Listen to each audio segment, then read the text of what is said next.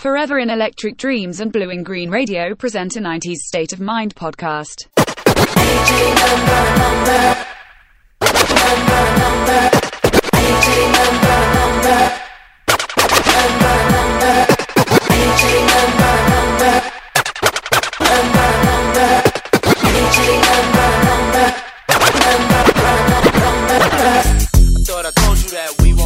I thought I told you that we won't stop.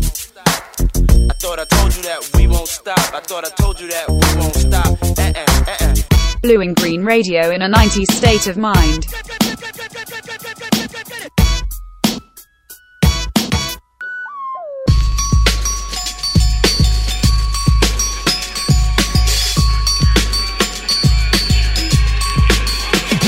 Welcome to blueandgreenradio.com.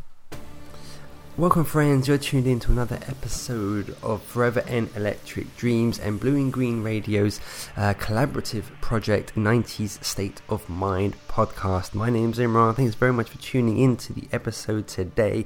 With great excitement, myself and my co-host Rhonda from San Jose, California, we have the wonderful opportunity to continue our unwavering affection for 90s music, 90s projects and albums and releases by delving into the stunning project from Michael Jackson. The album we are showcasing on the show today is, of course, Dangerous. Released in 1991. This is Michael Jackson's, and I couldn't believe this when I found this, when I sort of read this as a stat. It's his 8th solo studio album, which is incredible. I had absolutely no idea. Well, I never really considered it, but obviously the Motown albums, the Quincy Jones trio projects as well, then absolutely. So yeah, this is the 8th album by Michael Jackson, and it is an absolute joy to kind of get stuck into this project. I'm very, very proud of today's episode. I had a great time hanging with Rhonda and discussing all things 90s Michael Jackson. So the album, again, released in November 26, 1991, spawning a mammoth 9 singles. It debuted at number 1 on the US Billboard charts. An album revered for its singles Remember the Time, In the Closet, Will You Be There, and of course Black or White. Helmed in large part by 90s swing beat, New Jack Swing, king, the titan of that genre, of course, Teddy Riley. And yeah, I'll say no more because Rhonda and I set the album up quite nicely in the actual conversation, so I think it's probably the best we just go straight to it. However, one more thing before we do, regular listeners of this podcast will know that we feature 2 songs per episode. Rhonda will be picking our closing number, but I have the luxury of going with the opener. And how do you pick one song for this? For this wonderful project? And for me, I'm going to pick potentially the song I would call probably the most underrated from the album, and I'm going to introduce Dangerous to you guys via Who Is It? And yeah, I think it's one of the most underrated songs, if not the most underrated song of the album. So yeah, I think it will make a great opener. You can find Blue and Green Radio at blueandgreenradio.com. You can find Forever in Electric Dreams at foreverinelectricdreams.com. On behalf of Rhonda and myself, thanks very much for tuning in, and we greatly hope you enjoy the episode of the 90s State of Mind podcast today.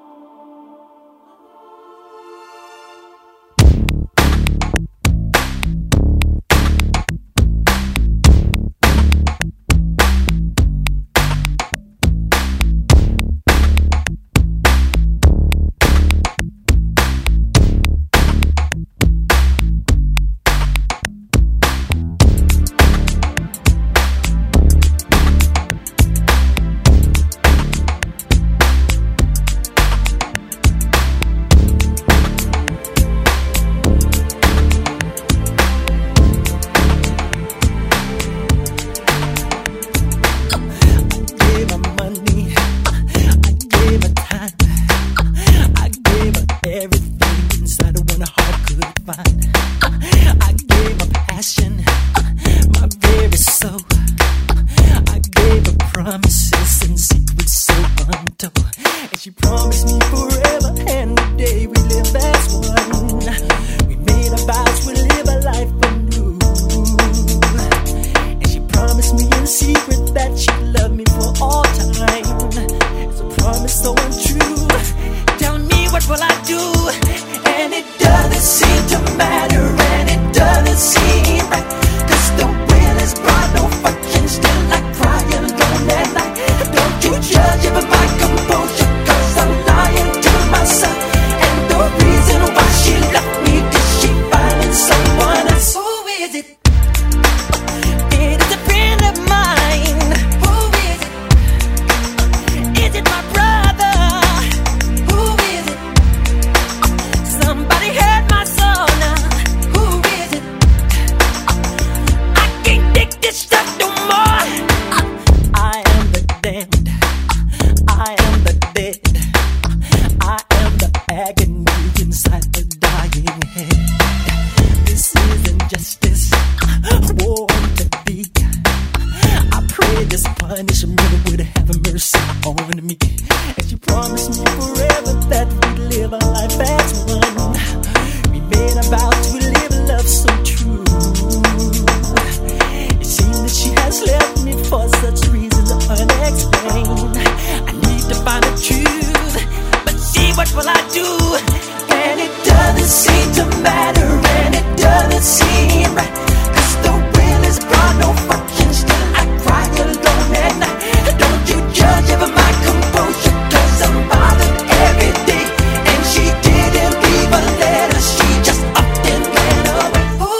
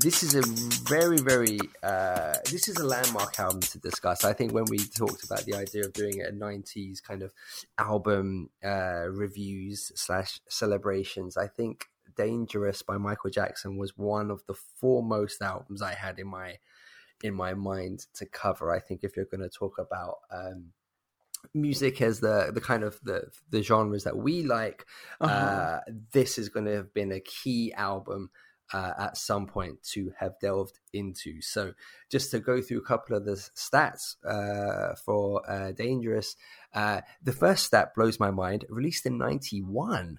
I always assume it's much later in the 90s, but 91, which is incredible.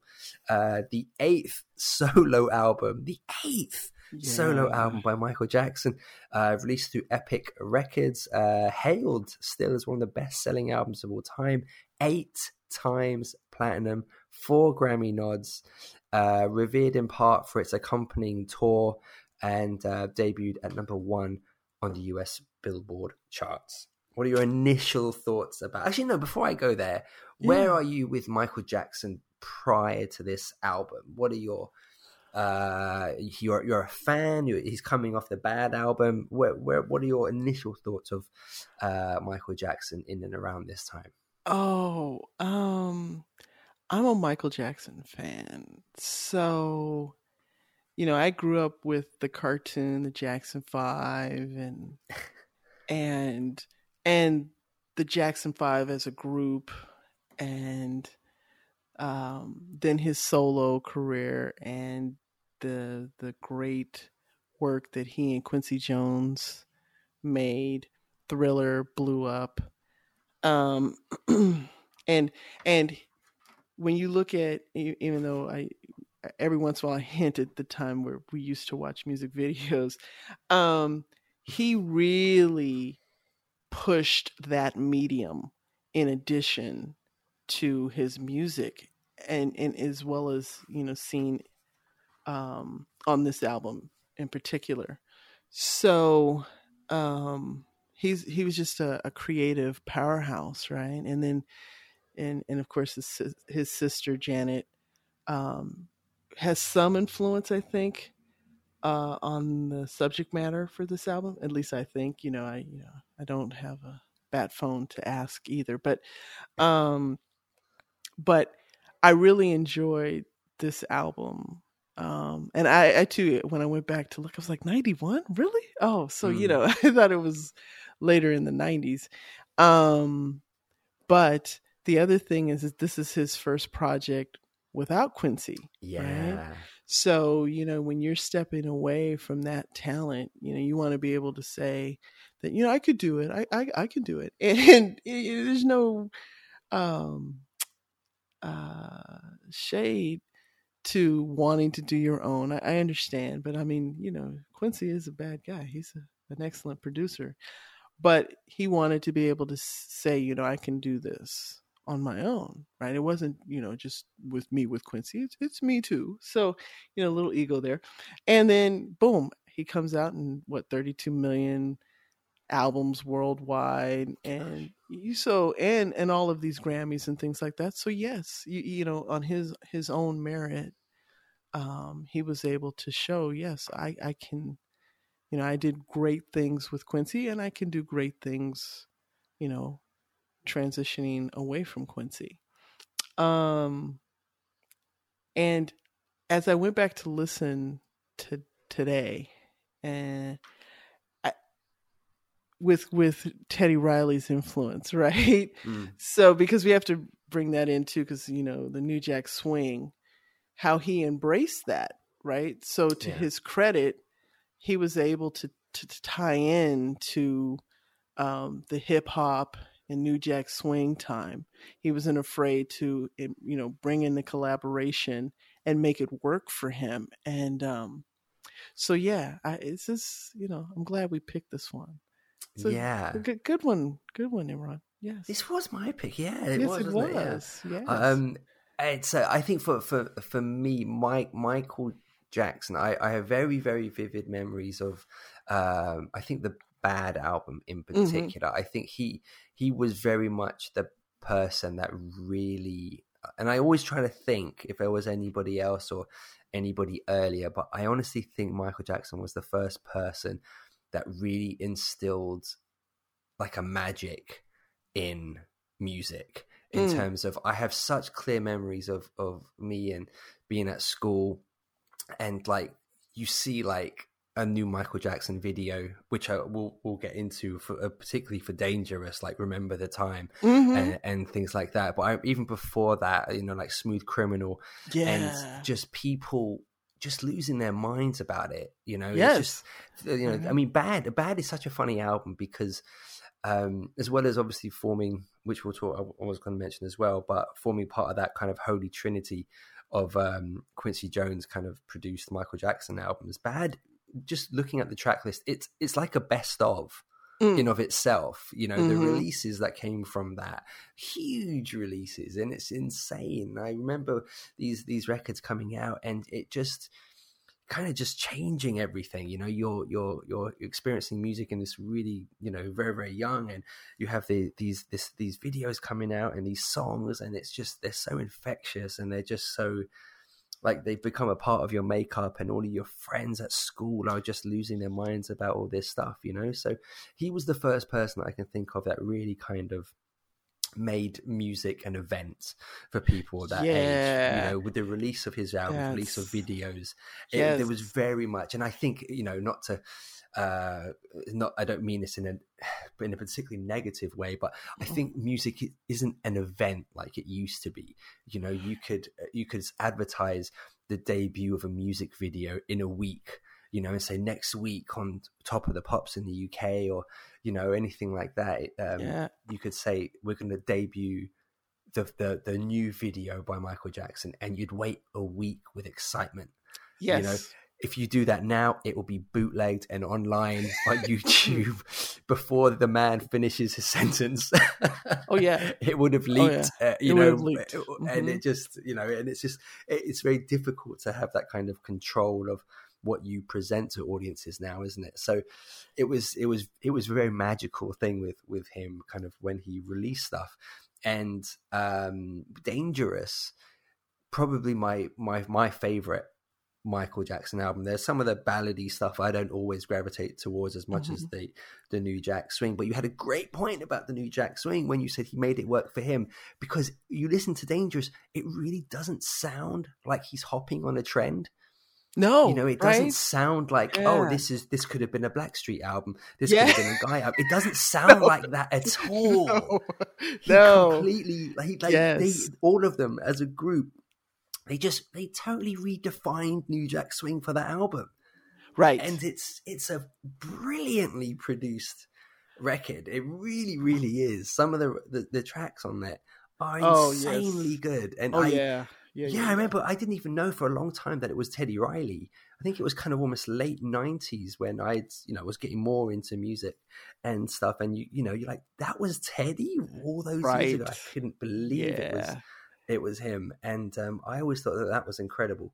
And I think I remember reading kind of a long time ago. I imagine it's true, but just about Teddy Riley, just finding it very difficult in those sessions to kind of probably to take ownership of, you know, the role of a producer, because it's Michael Jackson, you know. And apparently Michael would say, he would do something, say, what do you think? And he's like, yeah, no, it's fine. He says, you know, I need you to produce me. I need you to tell me what you think. I need, you know, and that being a really difficult hurdle for him, which, how could it not be? You know, it's incredibly difficult, I would have thought. Yes, because you know, you have legends in this industry, and Michael is one of them, right? And he's got to be an inspiration to Teddy. So here is this person that, you know, beforehand, I'm going to do this with Michael Jackson. I can do and then you get in the studio and you're like, this is Michael Jackson. I'm gonna, and so now it's, you know, and when you, like, I've watched interviews with Teddy Riley, and he's this calm, you know, Zen kind of guy, right? For the music that he's created, but he's very soft spoken, and so you're like, how am I supposed to tell Michael Jackson that key right there doesn't work? Yeah. Right. Or I just need you to just give a little, right? But that's what Michael is looking for, right? And so you have to come to an inflection point where you're like, okay, I got to get over my being in awe of working with this talented individual and say, okay, I got to come do my job.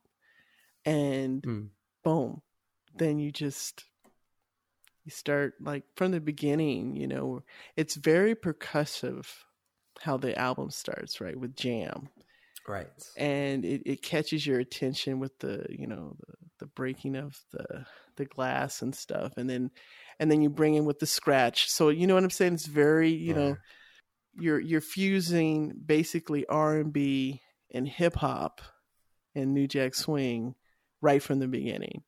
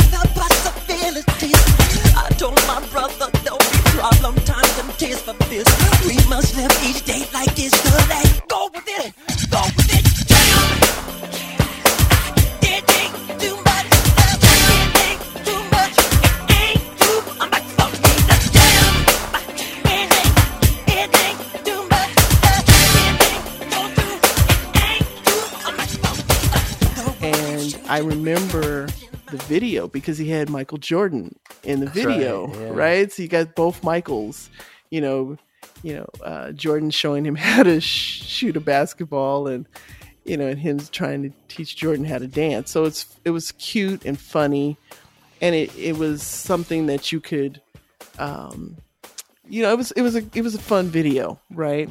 Especially if you liked both Michaels. But you're absolutely right. Back then, videos like this, MTV on Thursday, we're going to preview, and it was a spectacle, right? And we don't have that anymore.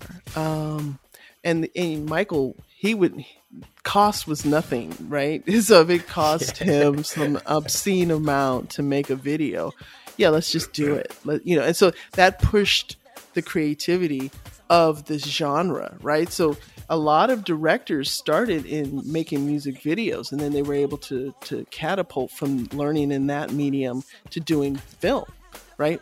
Movies, right? So you had to get your experience somewhere, and so you had to have these, so this is a whole lot that we take for granted on YouTube, right? Was like this whole major thing back in the early 90s.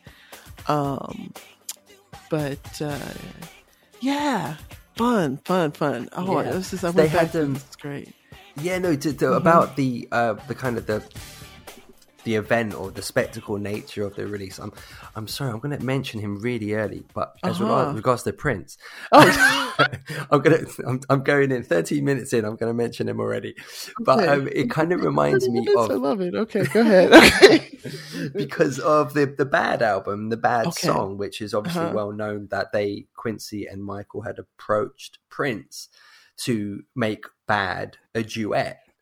And I know we're going off album topic just for a moment, but No, it's okay. apparently the whole concept that they approached him with was they wanted to leak fake news, basically false information to papers beforehand about them having, specific, calling each other out and saying all this stuff. And then they wanted the video to come out of the two of them, in this kind of dance battle, as an actual song and battling. I love it. And wouldn't that, see, you could have done that back then. Now you couldn't do it. Photos would leak of the video shoot.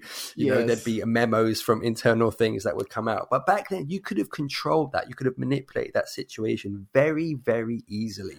And then basically had the whole US watch the debut of that video at the time you wanted them to. So everybody would have known everything when they were told to know it. Right. And so obviously that, as I say, but I love it. It wouldn't have been great. A beef to stir interest. I love it.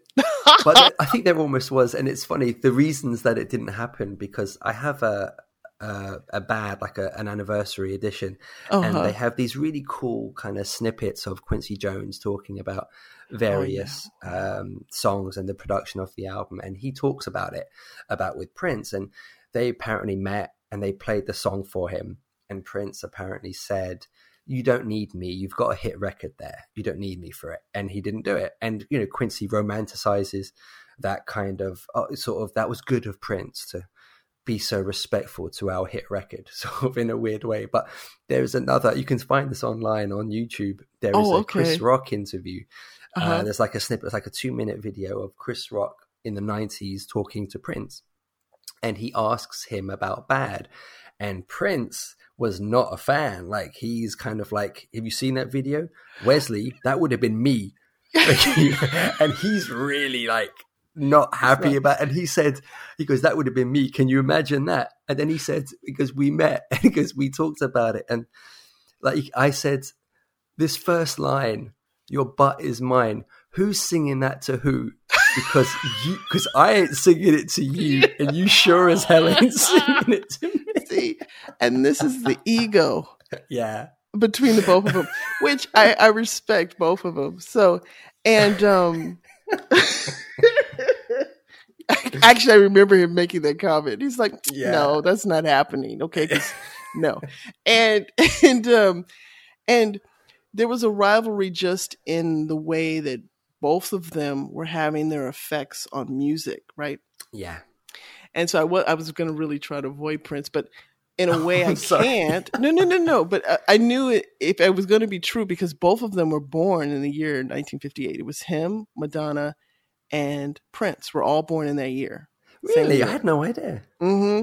And so each one of them has their fingerprints on the music I grew up with, right? Mm. Their effects, their contributions to the music that I love, right? And how they've affected artists that I love, right?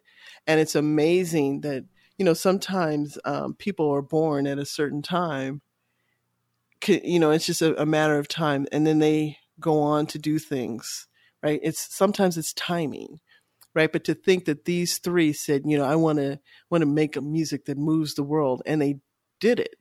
Yeah. Right? Because, everybody's in the garage playing the guitar thing. I'm going to do this. No. You like math, right? So, just in case. But these three did, right? And so to see, both of them, their egos aren't going to be like, no, we're not doing that. So, yeah, but I do remember it's hilarious. But then he turns around and releases Dangerous, and it just catapults, right? Yes. And it is interesting looking at, I mean, in a way, it's not a fair comparison, but I think the 90s are kind of a really interesting decade in terms of, I mean, there isn't a huge amount of Michael to analyze in the 90s apart from Dangerous, but it is an interesting one because it is he has completely embraced what would become a very definitive 90s sound in New Jack Swing. And, I think Prince had many more records in the 90s, and his attempts to kind of adopt New Jack Swing and hip hop weren't as well received, so to speak. Yeah. You know? Maybe if Michael had as many releases as Prince in the 90s, then maybe people would have said, "Oh, you're kind of losing it." I mean, you know, maybe Michael would have adopted hip hop way more, and that might have turned heads. But Prince didn't get as much affection for his 90s output as Michael did with this one record. That's really good. And I can only, to Michael's credit, he knew to get a good producer. Yeah. If it wasn't, you know, he's like, I'm not going to use Quincy anymore, but I do need that, because sometimes, and this is Prince, and I love him, and you know I do, but is Prince really going to give his baby to Teddy Riley? Right. Right? Yeah. You really have to do that. And that's not Prince, right? From the beginning, it was never Prince. So for him, in his mind, to say, "Oh yeah, I'm going to embrace this thing where I can play this. Why do I need to, you know, because this is how he thinks too. He's like, why do I need that? I can do that myself." And so, and why don't you appreciate my musicianship? Whereas it's not about that. It's about that this is a new genre that we're into, and so there's that aspect from Prince, right? Whereas I think Michael could have continued, because he would have gotten the producers that he could play off of his creativity, right? So Teddy Riley and Mike really meshed well. You could tell, because the music comes together, right? It's very, you know, I'm listening to a lot of these tracks, and they have like similar beats, but they allow Michael to add his percussion elements to it. And then what makes it different is, even if you have the same percussion, his songs, his lyrics make it different, and his layering of his vocals make it different, right? So, and that comes from his growing up, knowing in Motown, understanding the layers of music and how to make a hit song. So there's all of that history that he has at his disposal, because he's grown up doing this, right? Yeah. And so he's not afraid to work with a producer, because he's done it his entire life too, which is, you know, a difference between the two. So yeah, you know, the success, I think the thing for Michael is he was always chasing Thriller. And that's the problem, right? And I'm speaking, you know, as if, you know, I, you know, personally knew him and had him on my speed dial, which I don't. But in terms of when you have something like Thriller, everything is pales in terms, and it takes nothing away from the projects, because they're absolutely fantastic. But I was watching the Dangerous video on YouTube before we talked, and you see this outpouring of 90,000 fans in Budapest, right? And he's just standing there for like 2 minutes, and people are like losing their minds. He hasn't even started the concert yet. Wow. And I'm just like, that rush, you know, when you're that mega big, you're chasing that, right? And that's what I mean. I mean, all of his albums are great, but the way Thriller catapulted him, how do you hit that peak, and now you're climbing to reach that peak because of everything that comes with it, right? And everything is second to Thriller, right? And so, and I mean, and that's not a bad thing, but for Michael it is, because he's a perfectionist, right? Yeah. He wants that, you know, he's the king of pop, right? This is, you know, his thing. So, but it's amazing to go back and just, because, you know, I don't want to go off into this philosophical stuff, because, you know, this is all my thinking. How do you get back to that pinnacle, though? You know, and I think there's an aspect of that to his career. Yeah, I think that's a brilliant point, and brilliantly put. I suppose he always aimed higher, I guess. I mean, sort of having the tenure that he had at Motown, you know, to make the decision to leave, you know, that must have been, I suppose, an incredibly brave thing in of itself. And then to obviously to have this trilogy of, like I said, I referred to earlier as the Holy Trinity of releases with Quincy. And then to be brave enough, I know obviously he's confident enough, because I think well, I never knew officially, but I believe I've read that, you know, he felt maybe Quincy got too much credit for, you know, for the work, or Michael didn't get enough credit for his contributions. It was, this is, you know, produced by Quincy Jones, and Quincy was the person responsible for it, you know, and I think Michael probably felt, from what I read, Michael felt that he wanted maybe more control, or, you know, so to kind of leave the comfort of that, you know, when you've got these 3 albums that are,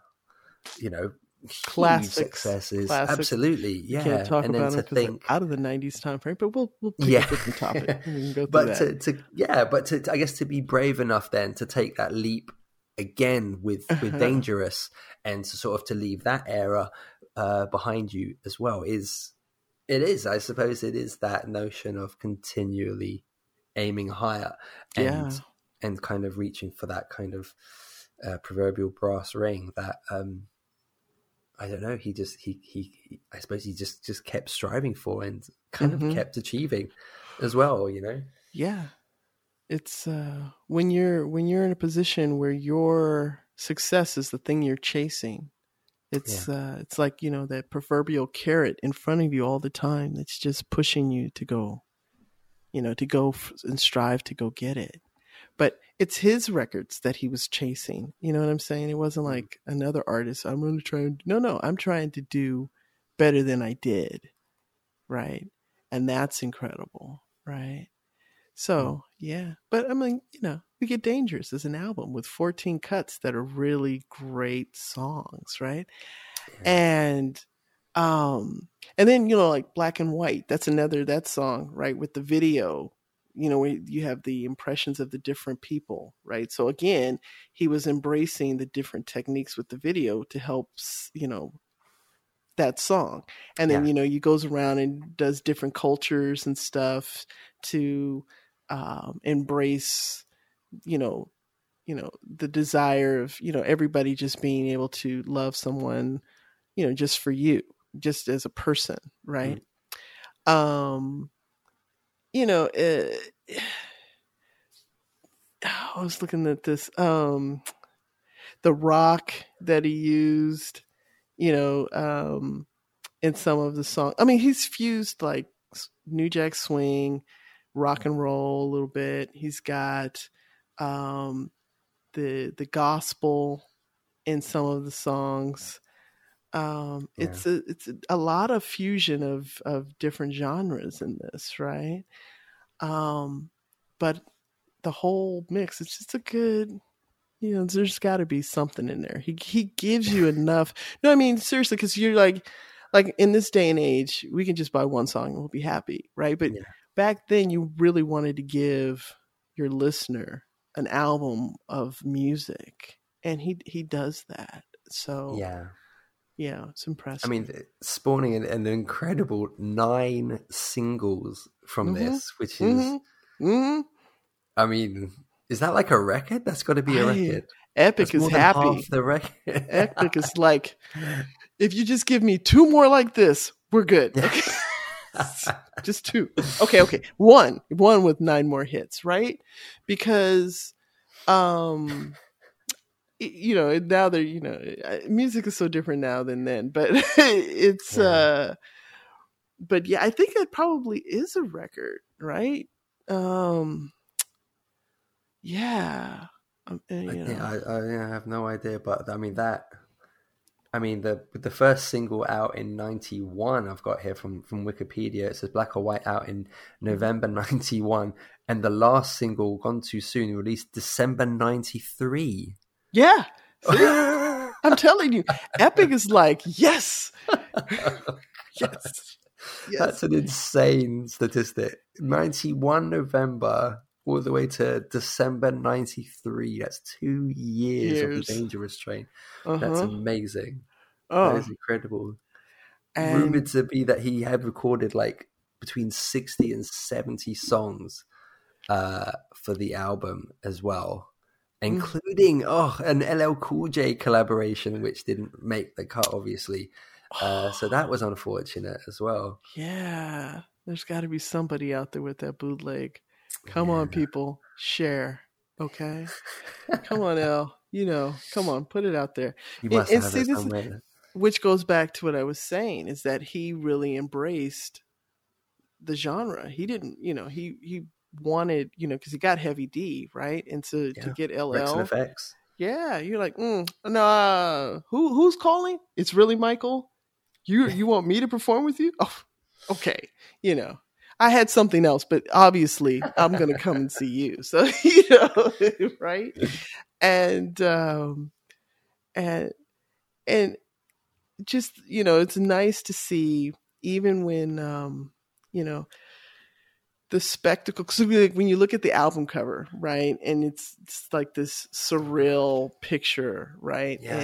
I was looking at that where the artist, he met with Michael, and he was surprised how normal he was, right? Based upon all of the media attention and all the crazy, which I think is what he kind of reflected in that Barnum and Bailey type album cover, right? The circus. Now, are you talking about the music industry? Are you talking about the media's perception of his life? I don't know, but it's it could play out both ways with him, especially around that time. And so you get, Why You Want to Trip on Me, right? Which is his ode to, there's other things, far more important things going on in the world, and yet you're spending your time paying attention to me, right?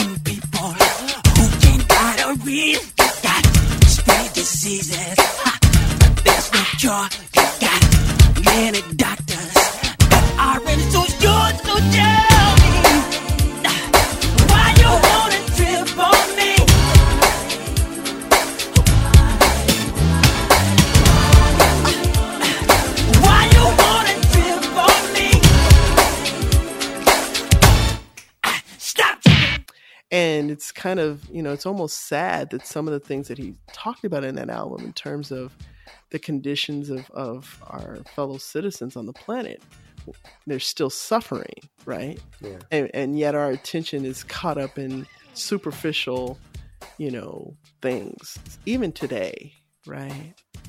So some odd years later, I don't want to do the year count, but people can do the math anyway. But it's still current, right? Yeah. So where let's get stuck in, I guess. What are some of the faves? What was Black? I imagine Black or White was the first one that I suppose the first one that everyone heard. I imagine. Yeah, that was the video. Macaulay Culkin famously in the video. Yeah. There's like an 11-minute version of this video, as I understand it as well. Oh my gosh. You were a fan of the song. It's I suppose in a way it's not indicative I suppose it is. It's kind of that middle song, isn't it? Where you've got the New Jack Swing stuff, like Can't Let Her Get Away, In the Closet, Trip on Me, Jam. And then you've got the other half of it, which is sort of that, Will You Be There, Keep the Faith, Gone Too Soon. And I suppose Black or White kind of rocks that middle ground a little bit, doesn't it? Yes. It's like you can tell where the music changes in terms of the style, right? But you're right. That 11-minute video was a spectacle. Everybody wanted to go see that, right? Eat this.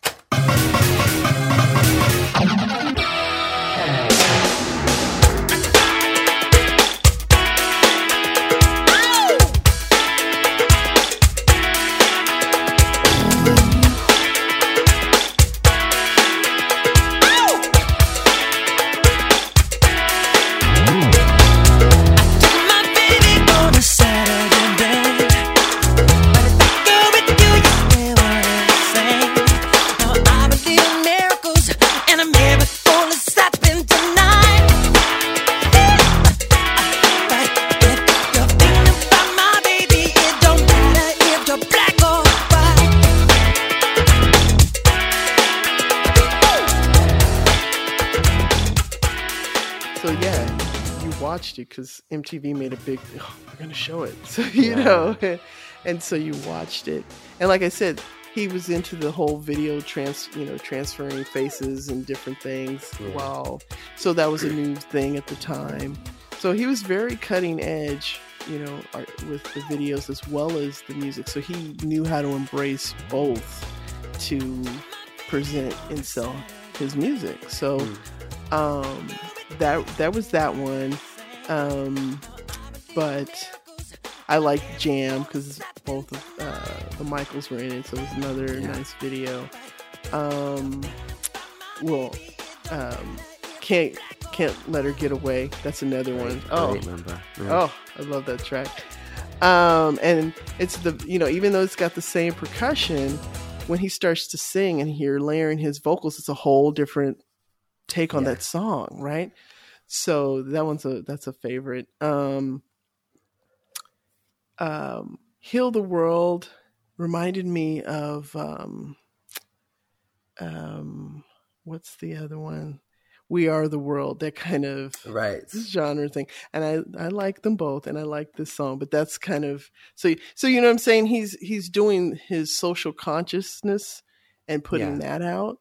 And even Jam initially had flavors of Janet's Rhythm Nation for me. Right.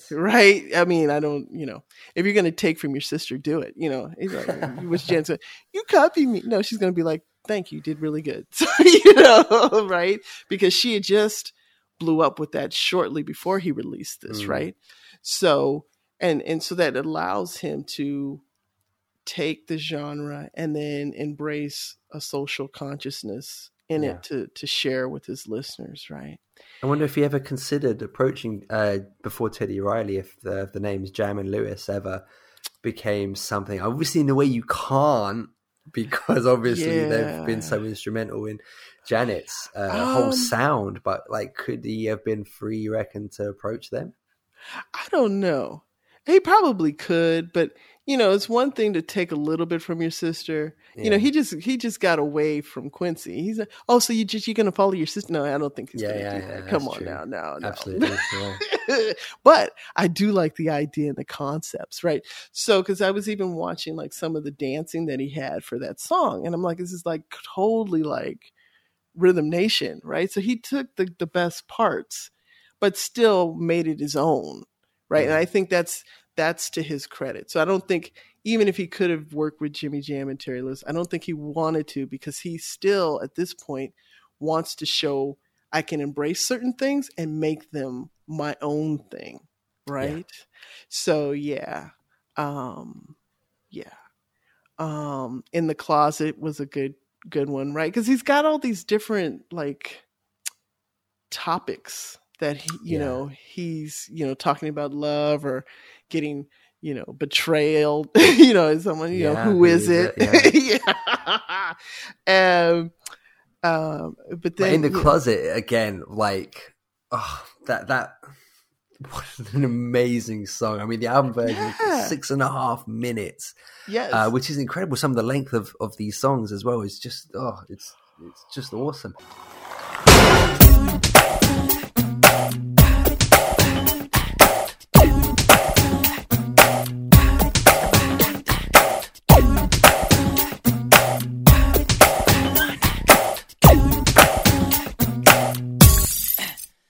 Just a lover who told me by. Is it worth the giving? Is it worth the try? You're not cleaving, put it in the furnace. You're not waiting, you're not burning. She wants to give, she wants to give all she wants to give me. She wants to give it all she wants to give. She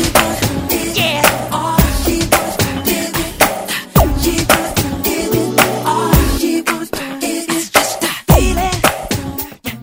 But like In the Closet, I mean, that famously was supposed to feature Madonna. No way. Oh yeah. She was supposed to. Well, okay. So there's two aspects of this, because there's one. I believe that's fact. I think that's definitely on the Wikipedia page, and I've known that of that for a really long time. This is the very, very probable fiction part of it. Okay. So the rumor was she was supposed to do the spoken part, which is by a Monaco princess or something. Okay. So Madonna was supposed to feature on the song. Apparently, and this is the part I don't believe. So I might do so. I don't think I've looked it up for a while, so I'm not sure if it's true. But Madonna, when approached for the video as well, she, even saying it is ridiculous. She apparently said she would only do it if she was to dress as a man and he was to dress as a woman. And Michael, in his confusion, asked Janet, what do I do? And she said, no, do not do this. Tell her bye-bye. I don't believe that to be true, and I certainly don't want to. But apparently, that's why it didn't happen. So I don't know. This is even though these three agreed to touch the world musically, none of these attempts to bring them together like this worked. Except Prince and Madonna did do a song together. They did, but you stay in your lane. Okay, so that's all. I cannot confirm or deny. But Madonna's always trying to push boundaries. But and you could believe she would have it actually to an extent. Her vocal would have worked on this song, though, right? Darn. But I don't know. But she was apparently supposed to be on the song, but I don't know why it didn't officially work out. But that was the probably the rumor at the time. But an incredible song, and my gosh, if I were her, I certainly wouldn't have. I would have done everything to be on that record. I would have thought. Yeah, I'm like, hello. Yeah. And then Remember the Time as well, which is, the video for that. That was also another hyped up present. It's going to be, Remember the Time. And I remember watching that with Eddie Murphy and Iman, and you see all of this whole, this is a really big production for a music video, right? But it was so good. And I'm like, now lyrically, and then what they shot, they don't match. But it doesn't even matter because you like the music video and just how it was done and the playfulness and stuff with it. And to think you could get, of course, Michael, Eddie, could you, we're going to need you for a music video. Sure. Okay. Iman, could you? Sure. So you get this talent to just come to a music video, right? Not a movie. No. Music video. Yeah. And it blows up because, and everybody knows that song. Everybody, even now, right? It sticks with you, right? And the vocals, everything. It's a perfect great record. It's song. Fantastic song. Yeah, right? It really is. So I don't know. His vocals, I'm telling you. I grew up with Michael, so this is like, wow. You just see him progressing, right? And so when I went back to listen to it, it's just like, wow, it's just like June will be 12 years since his passing. Wow. And it's like, wow, you live your life, and then it's those kinds of things that like, really 12 years? Wow. 12 years without his creativity. Yeah. Right? Wow. So it's a little, yeah, but we won't go down that rabbit hole. Give In to Me was good. I love that one too. Yes, that was certainly one I was going to mention. Yeah. Obviously, Slash on Yeah, guitar right? on that one. Like, Oh. that's an insane combo. You wouldn't. It's not two names you readily would have put together, but that's really one of my favorite songs on the album. I think it's fantastic. Didn't Slash play on Bad for him before? I don't know that. Or I thought Slash I think he's did on something another for song him before, right? I know he's on Black or White Okay, as well on the guitar. All right. I don't know if they've done anything before. but Maybe maybe certainly on at the the time, album. at the time I definitely wouldn't have known it, but I Yeah. would have known who Slash was and just still I thought, know, wow, this is exactly. a crazy combo.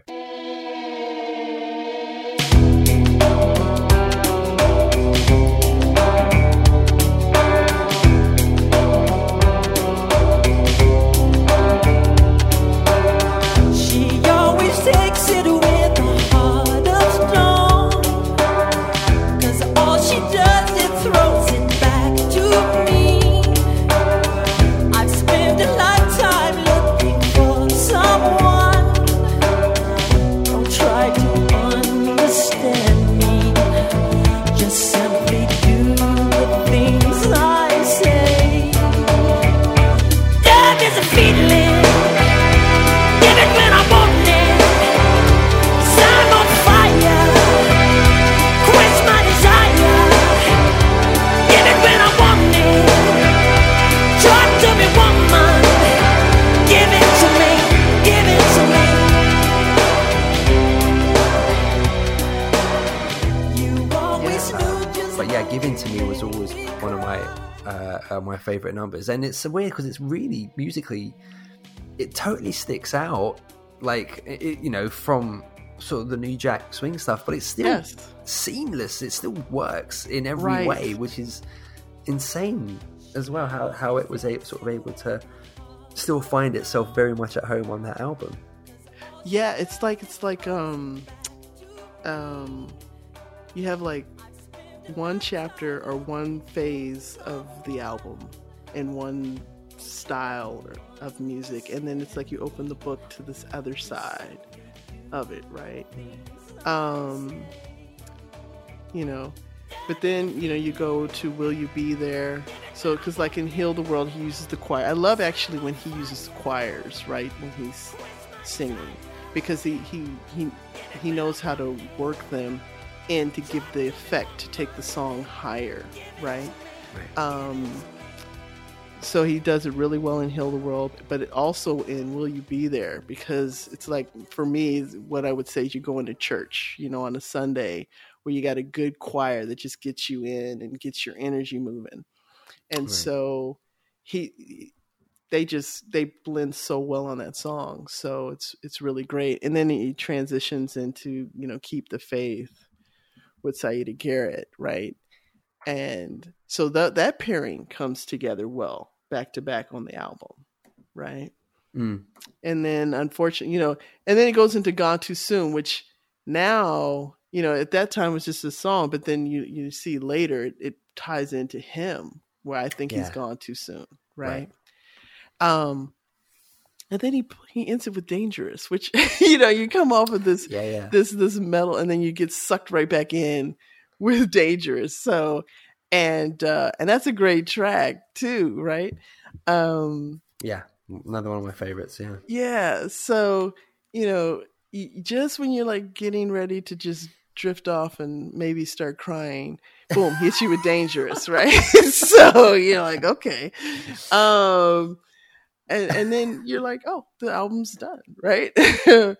But yeah, it's and there's something on there for everybody. There has to be something that you can resonate with, right?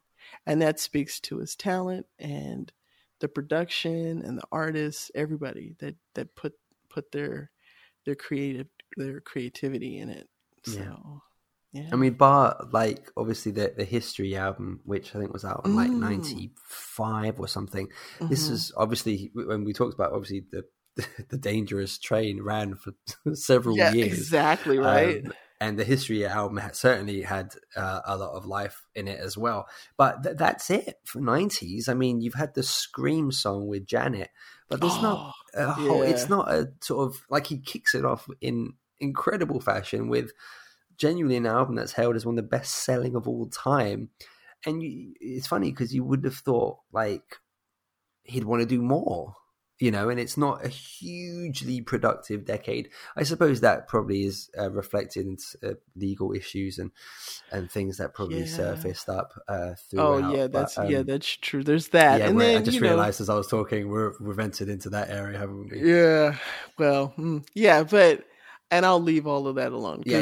It's a whole nother. Absolutely. Right. But to think that you could this is like I said, this is like a record company's dream. You know, we get 2 years with this album, and he got to tour with it. And you know, when I don't know how to just stand there and feel the energy of 90,000 people. That's a rush. I'm like, wow, how do you? Yeah. It's like levels to this, and into this music game, you're like, I'm happy if I get 20 people to show up versus 90,000, you're just like, I can't think what that's like. I can't think. And obviously it's a testament to how, to an impeccable talent, to an incredible work ethic, perfectionist, as you said earlier, I mean, to tackle a project where you record up to 60 songs for an album and you pick 14, that's not a lazy approach to recording. So it's everything he did was like something no one else could physically do, and to stand there, as you say, with tens and tens of thousands of people, that was the height of his popularity back then. And it's I can't conceive it in a way. No. And what was really interesting, I was looking at the comments for the video for that tour, and there's somebody like pointing, if you're watching this now in 2021, like it. And there were like a couple hundred people, and I liked it myself because I was watching it now in 2021, right? So this is the effect that he has, right? It's amazing, right? And it's a treat to. I'm telling you, Imran, this was a good idea, sir. Great selection. I don't know. I hope this isn't the pinnacle, because we're gonna have to keep coming up with new ones, right? But no, but this was a fun one. Another fun one to go back and just enjoy, when you give an hour of your time. That's why we were talking before we went live about how we're living in a time where we're just inundated with so much, at our fingertips, because every company is fighting for your attention, right? So when you find something that's delightful enough that you're willing to give an hour, and the artist cared enough that you gave an hour, that he gave you an hour's worth of music, you appreciate that, right? Play it and dance around, and you're like, oh, an hour passed by? Wow. Okay. and that's kind of the effect that you would hope you have, when you create something like this, that it resonates with people, and it becomes something that they go back to and they had great times with. And I remember that, and it's going to be, because kids are like, what? You like sat around and waited a whole week for this? Oh, I don't, it's a whole different experience now. Right. But we did, and we liked it. So, but it's a fun one. Thank you. Yeah. Well, on that note, yes, I sir. think we've hit that. Mm, We've hit that point. where you get to give me the fun part. Yeah, you love you doing get this. to encapsulate this incredible project. All 14 tracks. You get to pick one to send people home, hopefully happy with. And what's the one? Yeah. This is hard. This It is hard, and yeah. you know, you're building this up, and I'm like, you're gonna have to do the intro, so I don't know what you're doing. Okay. I will say this at Yes. this point, I have no idea, but it would come down to 4. Ooh, okay. And even that, like, I'd love to do, like, Why You Want to Trip on Me, I'd love to put in. She Drives Me Wild, Dangerous. I love those. Can't Let Her Get Away. Yeah. But the 4 for me would be In the Closet, Remember the Time, Who Is It, and Given to Me. Those would be my 4. And I don't know which I'd pick. Those are good. Why You Want to Trip on Me, because I was listening to that multiple times today. Can't Let Her Get Away. See, because I have to also, when I pick a closing, how we're going to end this show, so I ended up, again, since I picked the song, I stick with the song. So we're going to go out, because if you don't pick it, then when you listen to it, then you're like, no, we can't do that. So I'm sticking with the song I picked. And we're gonna close out with Remember the Time. Wow, perfect. Yes. Yes.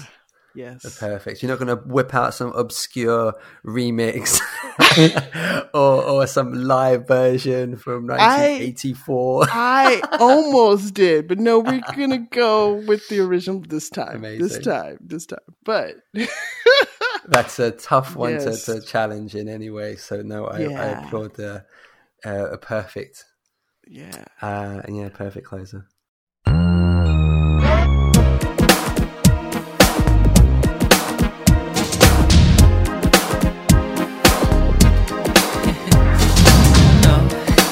You wanna try?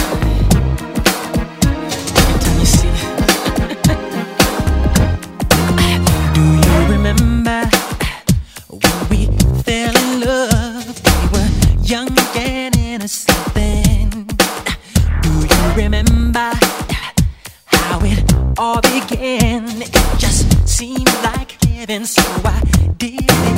Do you remember back in the fall? Remember again? I've been here all day long. Do you remember us holding hands?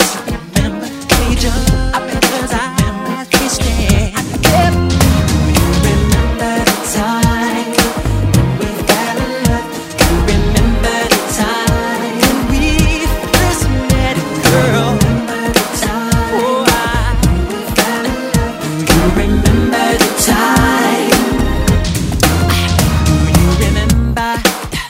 How we used to talk, we'd stay on the phone at night till dawn. Do you remember all the things we said? Like I love you so I'll never let you go. Do you remember back in the spring?